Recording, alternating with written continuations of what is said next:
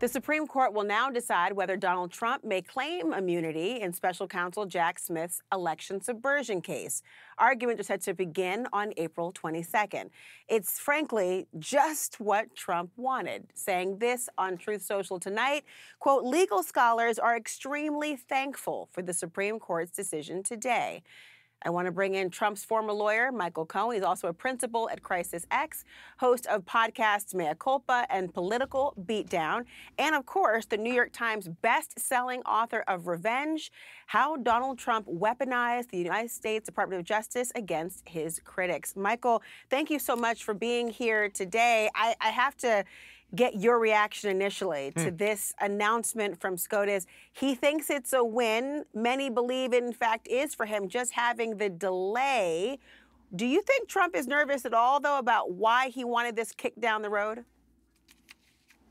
Yeah, he's nervous about everything, and he has the right to feel so. Think about it.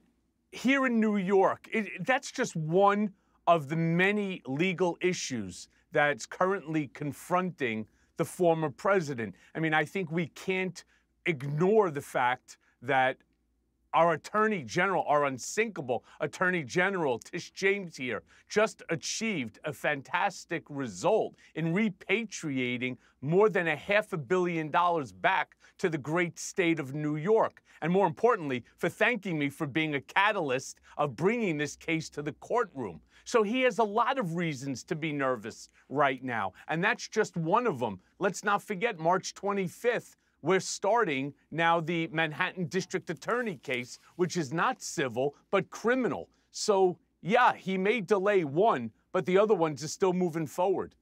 I want to get back to immunity in just 1 second, but you mentioned this case Letitia James was overseeing, and Trump has now admitted that he does not have the cash to pay this $454 million civil fraud judgment. It all goes really at the core of whether he truly is rich and successful and as rich as he says. Do you think that he is embarrassed by any of this, or is this part of, well, savvy business dealings? Well, of course he's embarrassed because his entire net worth, the constant reiteration that I'm worth at least $10 billion, maybe even more, obviously goes to his id, his ego, his super ego, and that's now super deflated because it's just not true. They had to acknowledge that they don't have it. It wasn't that long ago that he stood on the stand and he told everybody that he was worth many, many, many billions of dollars and that he has very low debt to value ratio, and that he was very, very cash rich. Well, we know that that's just yet another lie that was told by Trump. Who's he going to do? What's he going to call J.G. Wentworth and say, I need cash now? How is he going to raise more than this $500 million that he owes in order to be able to file an appeal? Well, the judge granted him the ability to apply for loans again from New York banks, but you make a good point. Can he find a lender who wants to do business with him?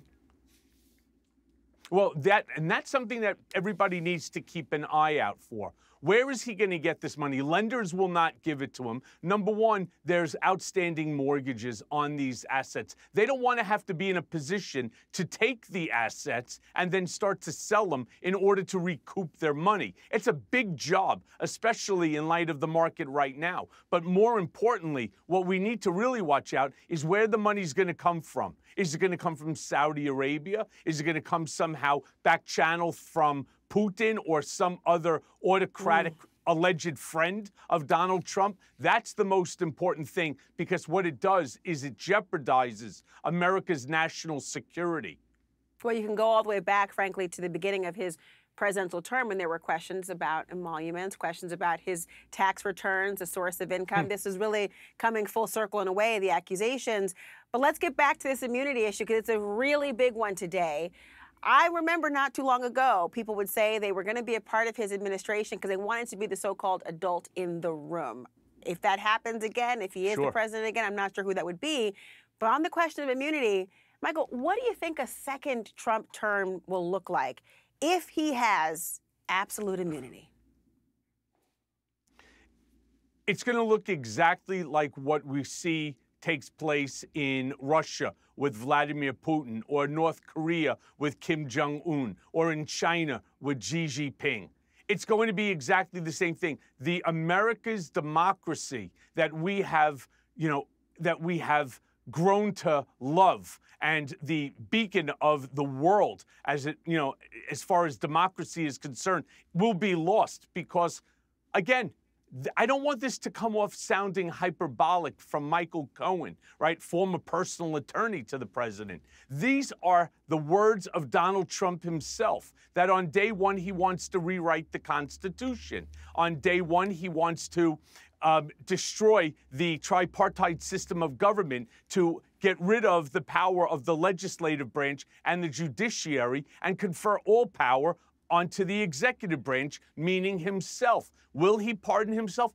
Absolutely he will. And who's going to be there to stop him? The sycophants that are going to sign some sort of pledge or loyalty oath that he's going to require of everyone that's going to work in any sort of position in his administration? This is not the America that we all grew up with, I can assure you on that. Well, that's the big question, right? We were talking about absolute immunity. It disrupts the very notion of our checks and balances. It turns us back into, well, exactly what I thought the Founding Fathers did not want in terms of a monarchy, and that goes for anyone who's in the White House. Michael Cohen, thank you so much. Really good to see you, Laura.